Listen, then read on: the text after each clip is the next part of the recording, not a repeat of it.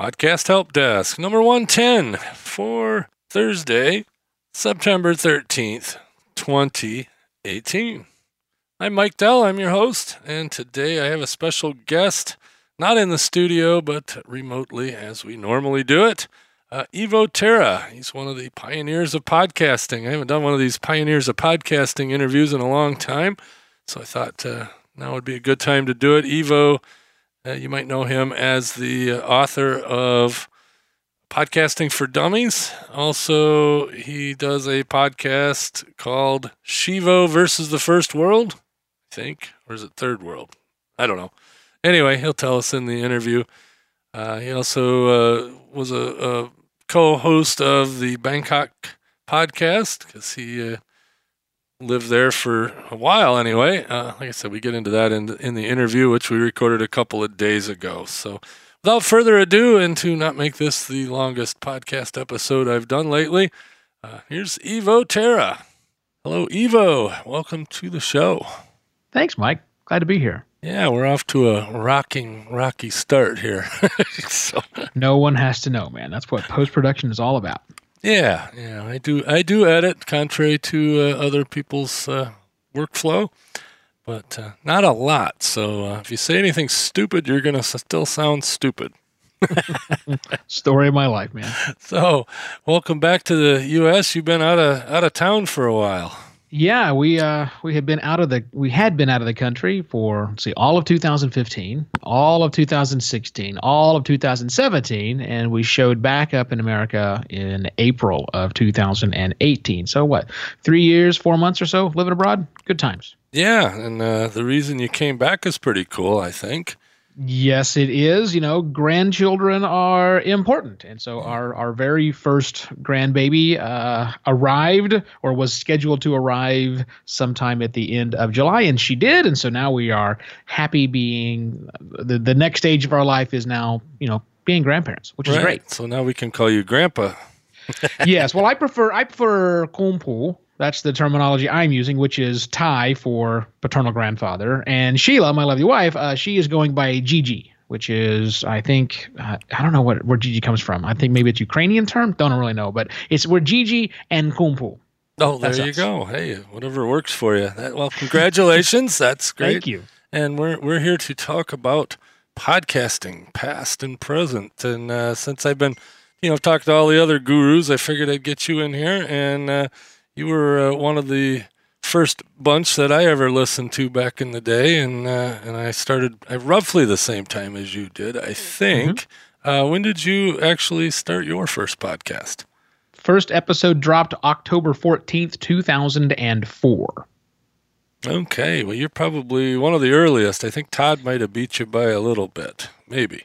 Yeah, I think we're right in there at the same time frame. According to Podcast Alley, that makes the show that we had was called The Dragon Page at the time. That was the 40th podcast listed in Podcast Alley, which was our directory of choice back in the day. So yeah, the early crowd is all late 04, early 05. That's where we all came from. Yeah, I started in April 05, so okay. So I wasn't quite that early, but yeah, right there. When we had been doing, for us it was easy because my partner and I on the Dragon Page, it had been an internet radio show before, and we had done that since 2002. So when we heard about this thing called podcasting, it was simply a matter of hacking together the enclosure tag, and that was it. Everything else we had a blog, we were writing show notes, we were producing MP3 files. So for us, it was a no-brainer to be podcasting. We didn't really start podcasting as much as we had a new distribution channel on that day. Right. You just added podcasting to an existing show. And exactly right. Yeah, that's kind of what when I started listening to podcasts, that's how I did it. Do you remember Bruce Williams back in the day, TalkNet? He used to be, a real popular radio guy.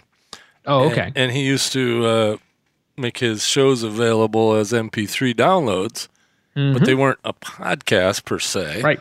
They were just MP3s. And he did that for a really long time. And so I bought one of those iPod thingies and said, hey, this is pretty cool. And then, well, what else can I listen to? And that's how I discovered it. But yeah, that's pretty cool. You also wrote a book about podcasting. You also did Podio books. I remember that from back when. Yeah, there was a lot going on. 2005 was a busy year. Not only was Apple upending everyone's life by including podcast in the iTunes store, but yeah, in June, or we were supposed to in June of that year, we turned in all of the updates for Podcasting for Dummies, the book that I had written.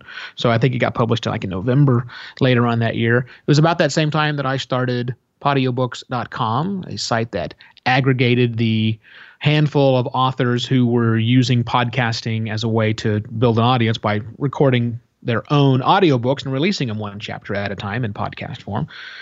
Yeah, all of those things happened in 2005. It was an extremely, extremely busy year, at least for me. It was very busy. Yeah, Podiobooks seems like it would have been a rather complicated back end there, especially the way it kind of sort of metered out feeds as, for if you subscribe to a particular book, you could get that book once a week, once a day, and it was up to you. So each person had their own set of feeds for the stuff they were listening to. Yeah, we were very early pioneers in doing that. We didn't do it as a private feed because we weren't really we weren't selling anything. So technically anybody could have borrowed anybody else's podcast feed, and I'm sure that definitely happened to be in that same model. But yeah, the idea was if you would come into a book, maybe the author is on chapter 16 is how far she is with publishing her book, and it's going to be done sometime in the 30s. But when you would come in, when your subscription would start you at episode 1, not episode 16 as it works today, forcing you to download all of the back catalog. We would begin you at that 1, and then by default set it up so that once a week you could get a new one and a new one, and until you finally had the entire books. It was a bit of a challenge technically, and a lot of fun to manage. And I think at its heyday, before we finally sold it and rolled it into a different company, I think we had about 750 different audiobooks available in free podcast form. Yeah, you had my ham radio pod class in there. There you go. All sorts of great stuff we had in there. Yeah, so a lot of people got their ham radio licenses from the Podio Books feed, I'm sure. Outstanding. But I kind of missed that. But it's still sort of around, or there's still audiobooks on anyway. Yeah, there are, but like anything, things change. And when we started Podiobooks.com, there was an Amazon, but there was no such thing as a Kindle. And audiobooks were all consumed through a company called Audible, which we all still know and love today. Right, but they were terribly expensive, right? Oh yeah. To be published into Audible was a nightmare. There was no self-publishing options. Again, this was pre-Kindle when we started doing this. So for us, it was a way for the author who wanted to go through the extra pain, and my goodness, is it pain, to sit down and record the episodes of their chapter. If they were willing to do that, give them away for free and have them build an audience. So that worked great then, but it wasn't but 5 years later, then suddenly there's a Kindle. And now self-publishing for ebooks has gone through the roof, and they're cheap. They're 99 cents or free as the new price point for an ebook. So there was a significant lack of a need to fully narrate the entire audiobook to build an audience. Now there are new methods which I think are easier for many publishers or for many would-be published authors to get their work out there. And podcasting and fiction has changed. Back in the day, it was unusual to see fully scripted audio dramas or multiple voice actors doing things. Now that's the way things are. Now the whole fiction world of podcasting has become all about these full cast, well-scored audio productions, which is a lot more than an author sitting down and reading the chapters of the book. The market just changed. Markets change all the time, and this one changed too. Oh, yeah, definitely. Audiobooks and drama on podcasting, there's quite a bit. Do you remember, now we're going to talk like two old men here. We can do it. But do you remember Mark Yoshimoto Nemcoff? Sure I do, yeah. Yeah, well, he is bringing back Shadow Falls currently. No kidding. It was that audio drama he did when he worked for Podshow / Mevio. Yeah. Wow. I haven't uttered the words Mark Yoshimoto Nemcoff in a long, long time, so I'll have to check out and see what he's up to. Yeah, he's got a new podcast. I just helped him get the feed going on. Right on. MYM Says or something like that. I forget what he called it. But anyway, check it out. Yeah, check it out. It's the same old. But he did He did a few things for me. He's a voiceover guy now. That's what he does for a living. Okay. He does pretty good, but here we go. You're listening to Mike Dell's World with your host, Mike Dell. That's for my, hey, let's do the right one. This is the Podcast Help Desk with Mike Dell. Is this thing on? Anyway, that's great. That's fantastic. Mark, anytime I need anything voiced over, I just send it to him. That's great. That's fantastic. But yeah, you'll have to check him out too. I'm going to get him on this podcast now that he's back podcasting, so that'll be cool. Some of the other gurus that I've had on here, the normal crowd, Todd Cochran, Rob Greenlee, I think I had Victor Cahiao. Do you remember? Cahiao. Yeah, I can't pronounce his name, but I had Victor on, and like I said, I just thought it'd be great to have you on it. So currently, you're doing a lot of Facebook Live stuff that you kind of like to stir the stuff up, which is cool. But me? Yeah, you. That is true. Yeah, I take my role as contrarian to heart. That was what I did professionally for a number of years for the agencies that I would either running or marketing departments I was in. I was always the guy that would purposely be the one to fight groupthink. When everybody is agreeing on the same things all the time, it can really cause problems within inside organizations, large and small. And for us in podcasting, I think the same thing happens. So my job at those companies was always to take the contrarian view, the professional devil's advocate, if you will, same exact thing. And I have taken that persona into the podcasting space. That is my job as I see it, the role I want to play, where we're bringing up interesting ideas, but not just going along with what everyone says. You brought up the Facebook Live, so yeah, every Monday through Friday. Jeez, what are my days? Monday, Tuesday, Wednesday, Friday. Yeah, 5 days. Not on the weekends. At about 8 a.m. Phoenix time, usually, I pop on Facebook Live and do something I call podcast pontifications, where I think about and talk about as I'm thinking about a particular aspect of podcasting. Very much not a how-to, because we don't need any more of those. Those are great. There are plenty out there. But it is let's think about podcasting from a different angle. Sometimes it's the future. Sometimes it's new announcements that are happening, and I don't necessarily try to predict what they will mean, but I like to talk about what those changes could mean to the podcast ecosystem, so that in months from now or years from now, we're looking at something that's very different than what we see today. That's my role behind the whole podcast pontifications. Yeah, it's a great thing. I try to catch it. Depends on how busy I am here at the day job. But understood. I definitely try to catch it, and sometimes I like to start arguments and that kind of thing. But hey, well, that's a good thing, because arguments should lead to discussions, hopefully, right? And sometimes you've got to really stir the pot to really get people's attention. I'm not afraid to call someone out on BS. By the same time, I also welcome people who call me out. I don't like it very much, but nonetheless, none of us do. No one likes that. But if you're willing to take that criticism and agree to disagree if that's what's necessary, or sometimes recognize that maybe I am not thinking about this as broadly as I should be to have a larger perspective. That's really all it is I'm trying to do. Right. Yeah. And like I said, usually on this show, we talk about, the technical and the how-to and everything. And but sometimes I like to get into the weeds here and just, just say, hey, what if? And I think that's what your pontifications little show there is doing. And like I said, I really appreciate it. And sorry if I don't agree all the time, but hey, that's the way quite it works. All right. Yeah. Well, I appreciate. I see you pop in more often than not, so I thank you very much for being there. And the more people that can watch it, the better. I make no money out of it. It's not my goal to make money. I make money because I help other people.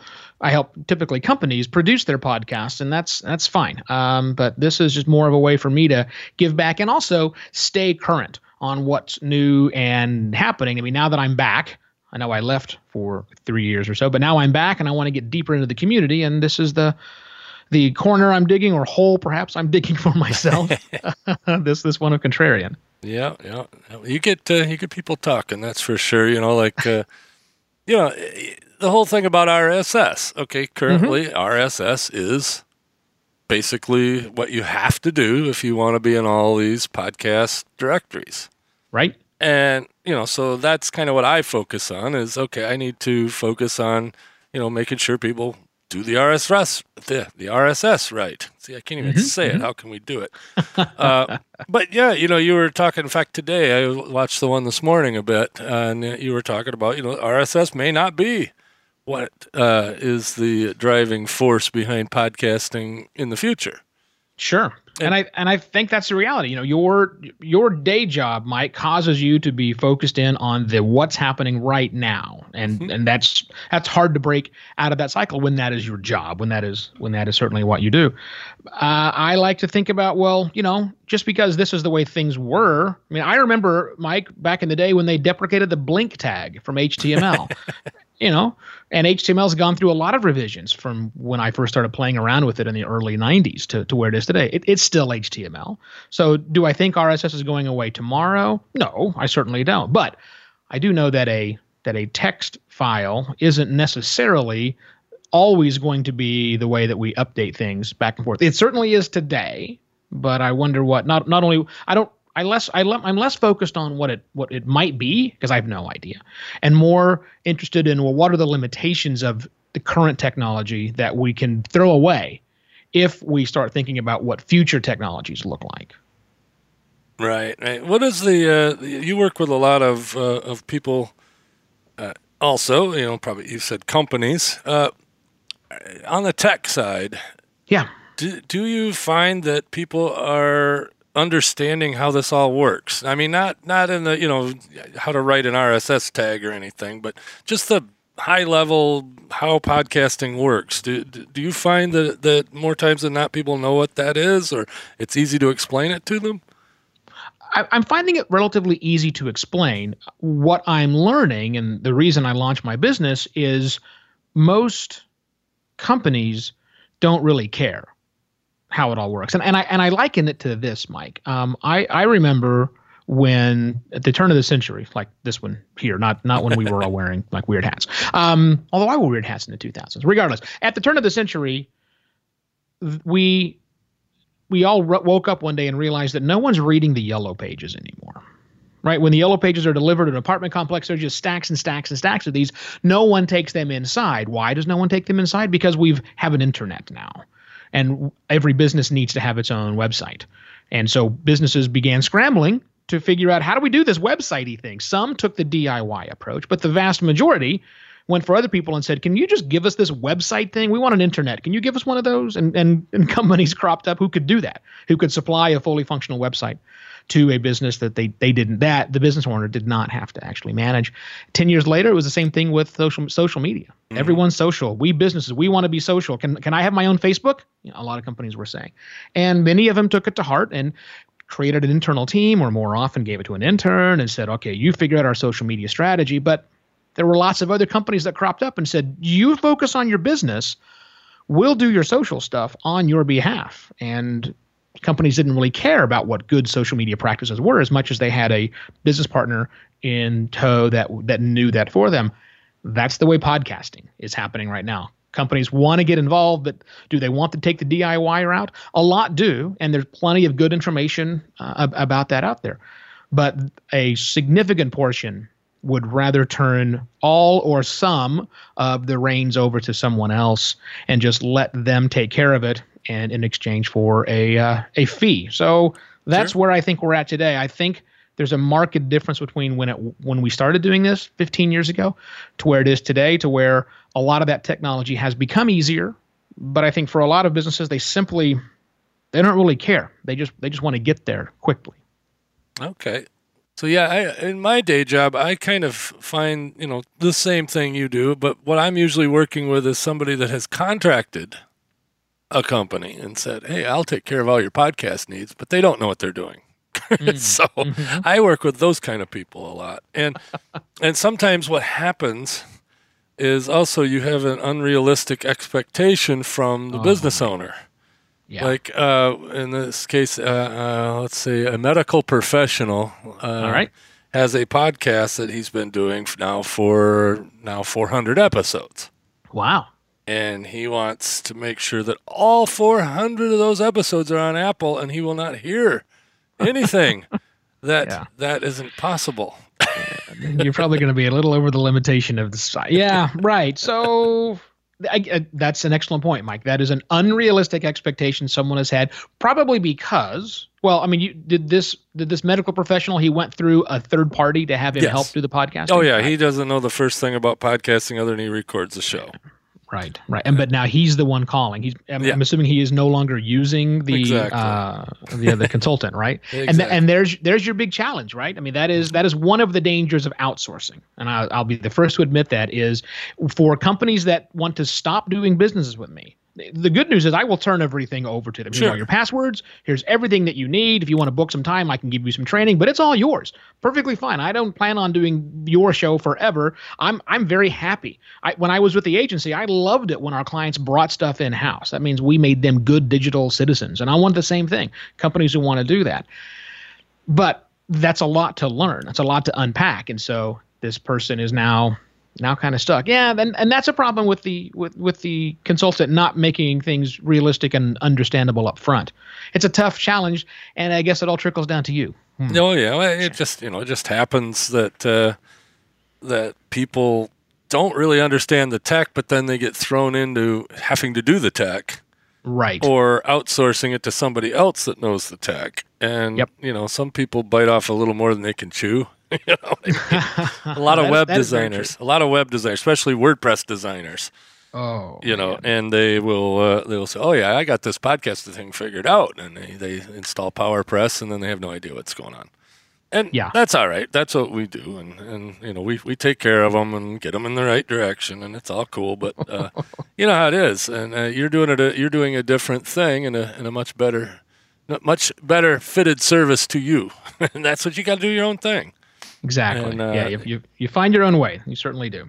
Because like I said, if I had to make a living as a consultant, I would probably be starving.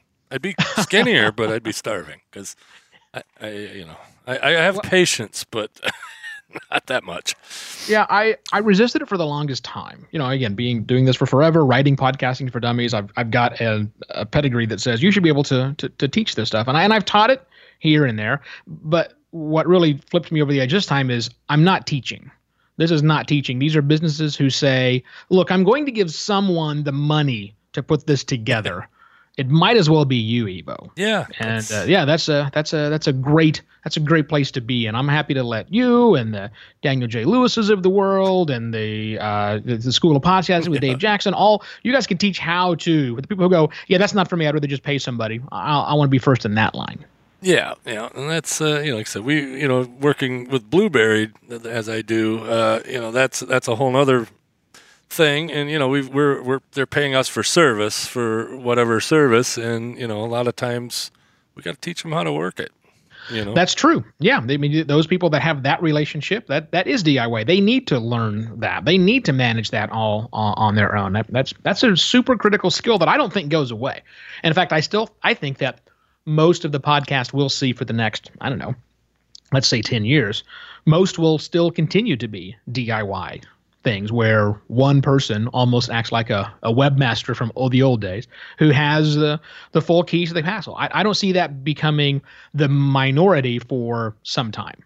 Right. Yeah, I noticed that, just watching the podcasting space as a whole, there's maybe 3 or 4 different categories of podcasting. There's the public media and those like public media doing these, big produced things. Then you've got the indie professional podcasters. Then you got the indie hobbyist podcasters. And then you got just the people on Anchor that just want to talk into their phone. And that's great. And all of them, there's room for everybody. Yeah, the medium is unlimited as long as it's audio, and sometimes even that gets broken down because you and I know we could shove video or anything else. We could shove Word documents down an RSS feed if we want, but we don't do that. That's what I think. What excites me so much, and always has excited me about podcasting is the lack of constraint is very enticing. Like when I was doing radio prior to podcasting, we had a 55-minute clock that we were working with every week. So our segments were timed. Everything we did was down to a second until we filled up a full 55-minute long show. And when I was doing live radio, the format was a little bit more flexible because it wasn't syndicated, but still, you go on at the top of the hour and you're done in 1 or 2 or whatever your time frame is. And when your producer points at you and says it's time to go to break, you go to break. And there's also the fact that the type of content you're allowed to put out on the radio is very much dictated by what's commercial viable, or what is supported by public radio, or what is supported by weird college radio stations, right? So that's its own weird thing. Hey, I'm still on a weird college station, so anyway. That's fine.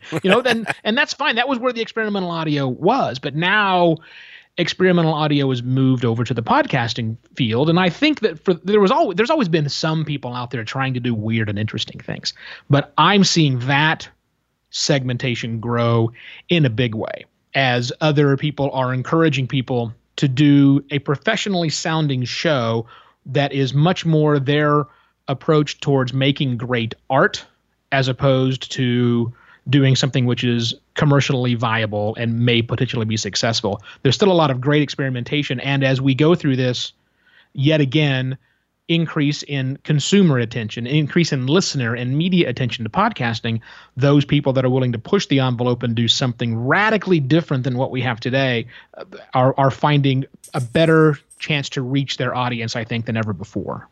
Yeah, it's definitely growing on the creator side, maybe a little faster than the listener side, but I think the listeners will catch up.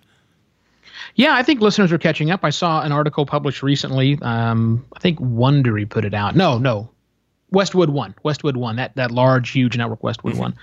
They put out a report showing a crazy amount, like a 58% increase in listenership of the top 10 shows year over year, which shows that we are definitely growing. I think there's more listening happening right now than ever before. Is that listening evenly distributed? No, and anyone who promised you that it would be lied to you. It's never supposed to be evenly distributed.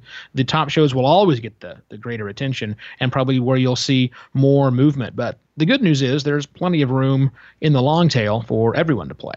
Yeah, and that's great. I think it's going to sort of break up into classes at some point. I don't know when this will happen, but my prediction's always been that the indie podcasters and the more polished professional podcasters, there's gonna be some sort of demarcation line there. I don't know how that's gonna work, but I'm waiting for some large directory. This is just me talking off the cuff, but sure.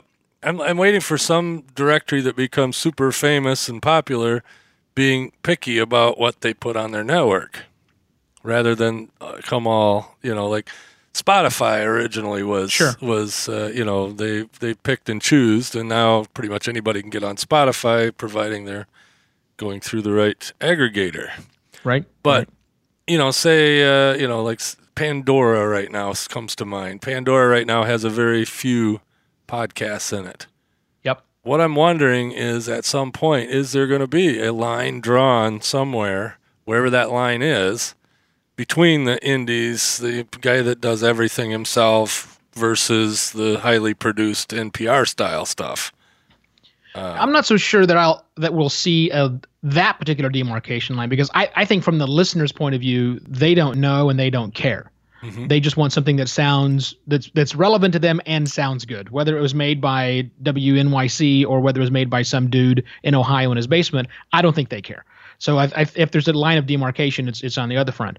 To your point about directories, places we find content taking more of a Pandora approach, Mike, I think that's absolutely what we're going to see. And I think we'll probably see it within, I hate to say this, but within the next couple of years.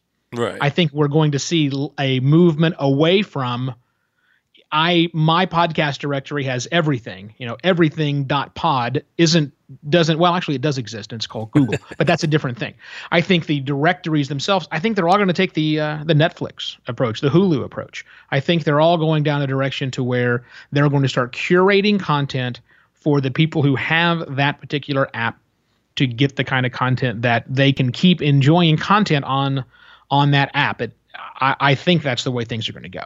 Right. Yeah. That's kind of what I was thinking, but it's hard to when you're sitting here trying to troubleshoot everybody's feed. Sometimes it's hard to come up with the big ideas. Yeah. But I think it's going to have to do that. I think that's if one thing that Google Podcast is going to do now or very soon. I know it's not fully baked in yet, but I think before long, knowing what Google does, and I've been a Google person who uses Google's paid services for a long time now. This is like sort of advertising with them in the 90s. So I know how their brain kind of works. And this Google Podcast thing is the most Google smelling initiative Google has ever had. It just integrates the results with search. So I think that's what we'll eventually get to where, fine, Google, you have everything. And maybe there's a few other handfuls. But I think if you're an app maker or you're a directory person, the riches for you will also be in the niches. Just figure out the type of content you want to index and don't try and get everything. Because even at 550,000 or whatever the number is today, that's a lot. But I'd leave that to Google. I would probably try and do my own thing. Yeah, my prediction with Google is it's going to surpass Apple in market share. Probably by the end of 2019. That's my guess. I'm all on board that as long as there's an iOS app. Yeah, there will be. And I think so too. I mean, as soon as that happens, then you're right. Then the overall consumption will definitely go to the way of Google, which is the way that, look at your Google Analytics for your website. What's driving most of your traffic? It's probably Google. It's probably those, certainly for the new traffic. So I think a lot of discovery will happen somewhere else. I think the person they're going to knock off, who we shall not name, Apple. Oh, darn, I named it. I think you'll see a total retooling of the way that Apple approaches podcasting and how they see their role changing from that who enabled it originally, not necessarily, but that's the mythology out there, to a company now that fulfills their own needs. How can this 60% of the world that's listening through an Apple device right now onto podcasting, what can we do better for our own company? I think you'll see them retrench. And again, as you are, we're both just speculating on this. Not like either of us work for. Do you even own? I don't even own Apple stock. Do you own any Apple stock? No, I do not. All right, so fine. So see, we're full disclosure. We have no idea what we're talking about, and we're not negatively or positively impacting our individual businesses by predicting the rise and or fall of any business model. So talk to your own financial advisor, not us two yokels. Yeah, kind of going back to the past. When Apple added podcasting to iTunes, and there was podcasting before iTunes. It certainly was. And I've said that 100 times. But the reason they did that was they had the iPod coming out. Yep. Or came out. I guess it's been out for a little while. But they didn't have a lot of deals with music companies. So they didn't have a whole lot of content for their device. Right. So what a way to get free content is to add podcasting, and voila, the myth is born. You're exactly right. That is how I remember it too. I remember because I was writing Podcasting for Dummies at the time, and when I had turned in the book, this was in June. I turned in all the chapters. June of 2005. There was no such thing as iTunes 4.7. It was just whatever the other one was. Right. So I'm on vacation. I remember I was in Vancouver, British Columbia. My son was in hockey goalie camp, and I get an email sitting in the hotel. First day we're there. I get an email from my publisher saying, should we make some edits to account for this? And sends me a link. And I click open the link, and it's a, PR wire or something saying that iTunes is now supporting podcasting. So the next 5 days, I didn't leave the hotel room because I basically rewrote the damn book, because of course that's going to change kind of everything of what's going to happen. But in the book, I remember writing that you don't need an iPod. In fact, me, Evo, I don't even own an iPod. And at the time I didn't. And I waited, you'll like this, I waited for 2 months after the book came out before I went and bought my first ever iPod.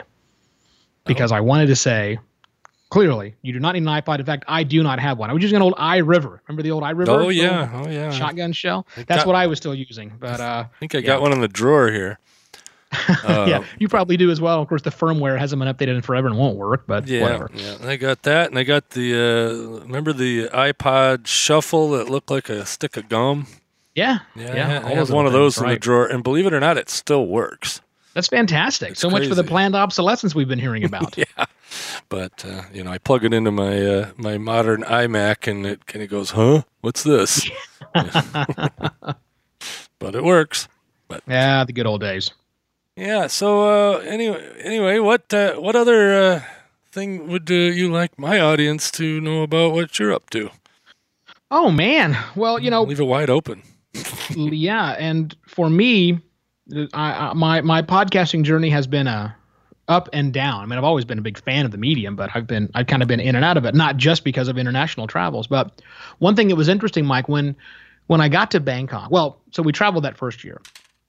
And when we landed back in Bangkok, somebody had made a connection with a guy I'd met previously. So I met him for dinner one day in Bangkok. This guy is a big Canadian guy.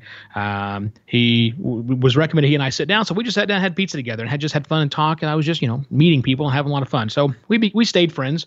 And when we landed back in Bangkok, he contacted me and said, "Hey, I see you're back in town now. We had that lunch together." I said, "Yeah, I do remember it." And he said, "I don't know if you know this or not, but I used to do a podcast called the Bangkok Podcast. And I see that you wrote a book about podcasting. You kind of know this stuff. Do you want to be the co-host of the show that is on hiatus right now?" And so we tossed the idea back and forth together. And so for 70 episodes, I resurrected this thing called the Bangkok Podcast, which was a blast. And the biggest reason I did it is early on, I asked him I said, "The show's still live. I see it's still listed. I saw who the hosting company was." And I said, can I get the login so I can see what's happening?" I said, "Yeah, sure."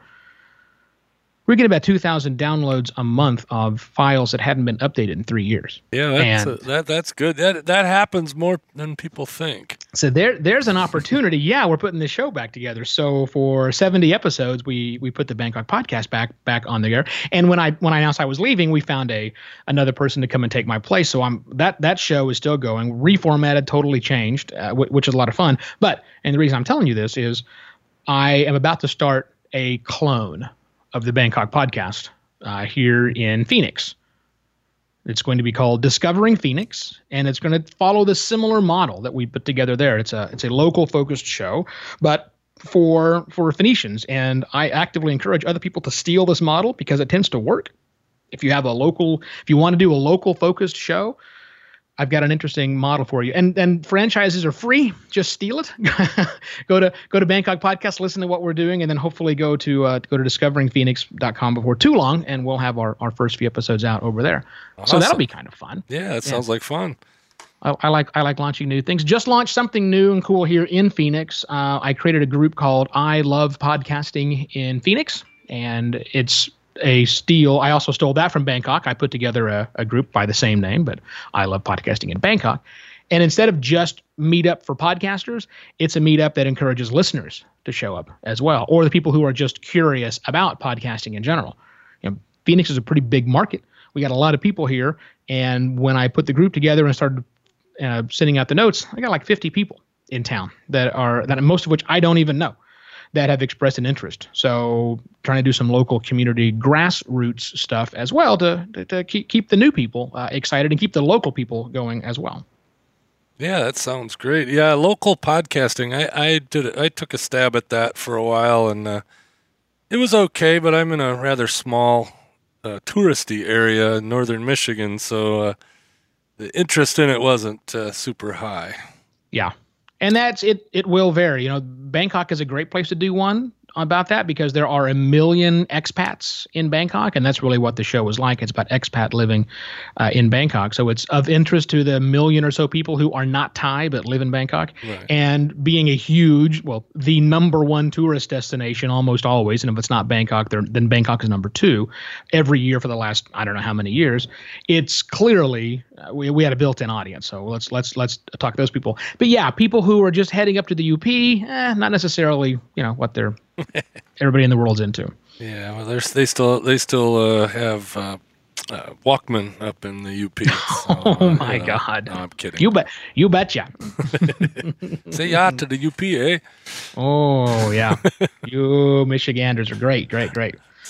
So that's what I've got going on. Let's see, Sheila and I show. We're in season 5 of the podcast. Sheila and I, my wife, started doing when we announced we were leaving the country. We've changed format every time we change seasons. We change format and name. This new one is called Shivo versus the First World, and it is a critique on Western civilization. Since we spent 3.5 years outside of that. Yeah, it's kind of a fun show. We put together a little more critical look at what it really means to be a Westerner today. Yeah, I think I saw your last recording session there you did live, so that was fun. Yeah, we decided to do one live. Again, use that Facebook Live thing and said, well, I now can output from my H6 into my phone, so let's just do a live video. So if someone wants to sit and watch the 2 hours it takes to record that beast, knock yourself out. It's all there with all warts and all. Hey, some people, they like that live format. They really do. And some people say, that it makes you a better podcaster if you're live at the same time. What I always find is I like the ability. That's one of the things that got me to do podcasting versus live radio or live anything else is the ability to edit. I don't do a ton of editing. I never have. And there are shows that I do that just, I flip it on, talk, flip it off, send it, Yeah. But then others I edit a bit, like this one I'll edit up a bit because we had a few edit points so far. Mm-hmm. Yeah, right. And right. I got some good outtakes to throw at the end, that kind of thing. I think it really all depends what your ultimate goal is. What are you trying to do? That's one thing. And the second thing to keep in mind with that is doing things live is incredibly difficult for a lot of people. I remember, Mike, so I've been doing this internet radio thing since 2002 and plenty of time behind the microphone. I don't know how many 100 episodes we had knocked out. My partner at the time was nothing if not tenacious and would spend a good portion of the week calling up various program directors around the country and forcing them to take a demo to consider carrying our show on the radio. That's how we got syndicated. My partner would just simply call program directors and force them into listening. Anyhow, we got on a handful of stations. We finally got the program director here in Phoenix to say, yes, fine, I'm sick of you guys calling. We have one of our regular hosts is going to be away this next Thursday. We need someone to fill his 3-hour slot from 7 until 10 on Thursday night. Do you think you guys can do it? And of course, our answer was absolutely. There's nothing we can't do. Hung up the phone and went, how the hell are we going to do that? 3 hours of content, fine. So we show up at the station. And I got a stack of papers, just a stack of papers. And I'm ready. I'm prepped. I know what our format, I know our content, whatever. And that little on-air light goes on. And half of my brain said, oh, no. There's no way to recover if you screw up. It's your so that whole thing is one half of my brain is screaming that, while the other half is just continuing on with the show. The next thing I know, the program director is waving his hands and pointing at the signs they tell you how to go to break, the little transitions thing to say. So I find the natural point to the end of my sentence, and I read the break point and took the headphones off because we're on break. I'm thinking, what happened? And he said, that was a fantastic first segment. I said, first segment? How long was I talking?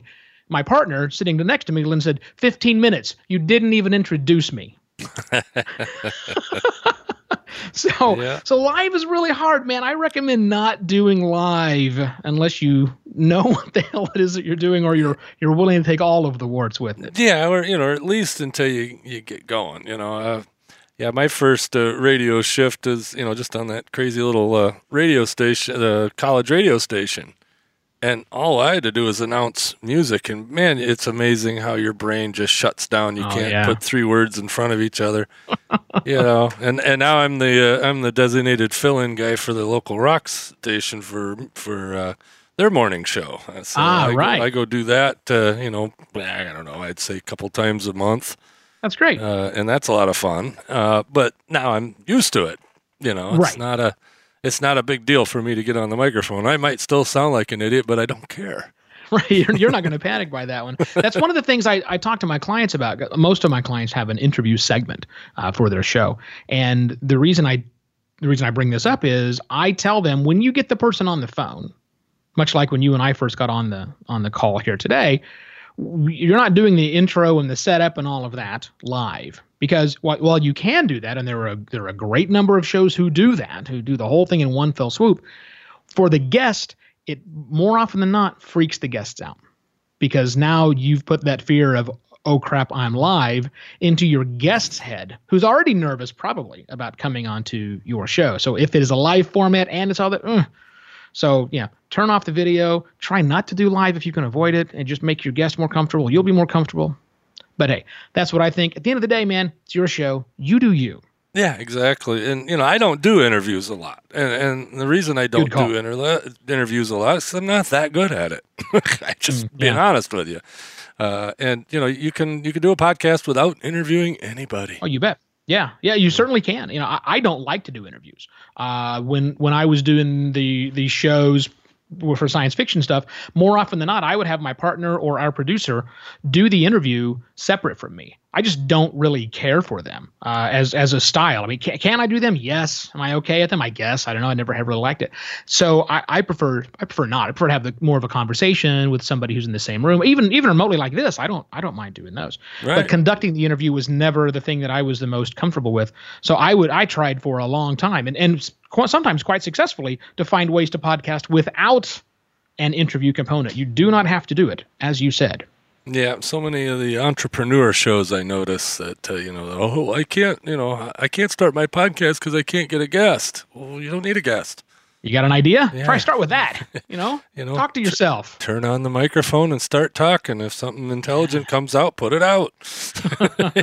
Come on. Yeah. That if is very important, but nonetheless, yes, give it a shot. See what you can come up with. Well, hey, we better cut this one off before it gets too long. And I just, like I said, wanted to have you on as one of the pioneers of podcasting in my world, anyway. Thanks, Mike. I appreciate it. And it's been fun. And you just since you got back to the States, you're getting more involved in the community, and you and I hooked back up. And as far as online, anyway, haven't been to Phoenix yet. One of these days. Right. Yeah. Well, it's wait about a month. It should be nicer. Right now it's still stupid hot, but it's lovely here. When it's not nice at your place, it's beautiful here. Yeah. We had it right now at 71.4 degrees. There are three numbers in our temperature today. It's warm. So. All right, man. We'll catch you next time. But thank you for being on the podcast help desk. And even though we didn't cover a whole lot of tech, that's all right. So sometimes we don't have to. Thanks, Mike. I really appreciated you asking me to be on the show. All right. Catch you later. Cheers. All right. Well, I thought that turned out quite well. Didn't have to edit too much. So we didn't say anything too stupid during the interview. And if we did, use it against us, I guess. Not much else going on. Just got done watching the Apple thing a few hours ago. Introducing all the new iPhones. How many iPhone models do we need? But anyway, there's 8 of them or 7 of them now available. So that ought to be interesting. Not really podcast related. Let's see. They didn't really say much about anything else. iOS 12 should be out in a couple of days. So that'll be cool. That'll be out on the 17th, I guess. iOS 12. So those of you that are drinking the Apple Kool-Aid, you got something new to play with and to spend money on. They didn't say anything about the earbuds, though. Kind of disappointed. Not that I'm ready to buy any new earbuds, but I just want to see what they would come up with. They did come out with a new watch. Watch seemed pretty cool. Bigger screen, bigger this or that, but nothing earth-shattering that I saw other than it's now a medical device, and they had to get FDA approval, so but it'll take your not an EKG, but something similar to that. Does all kinds of heart monitoring. It's pretty cool. So anyway, enough Apple fanboyism. You can get more of that on the other podcast guru, Rob Walsh's podcast. So anyway, everybody, catch me later.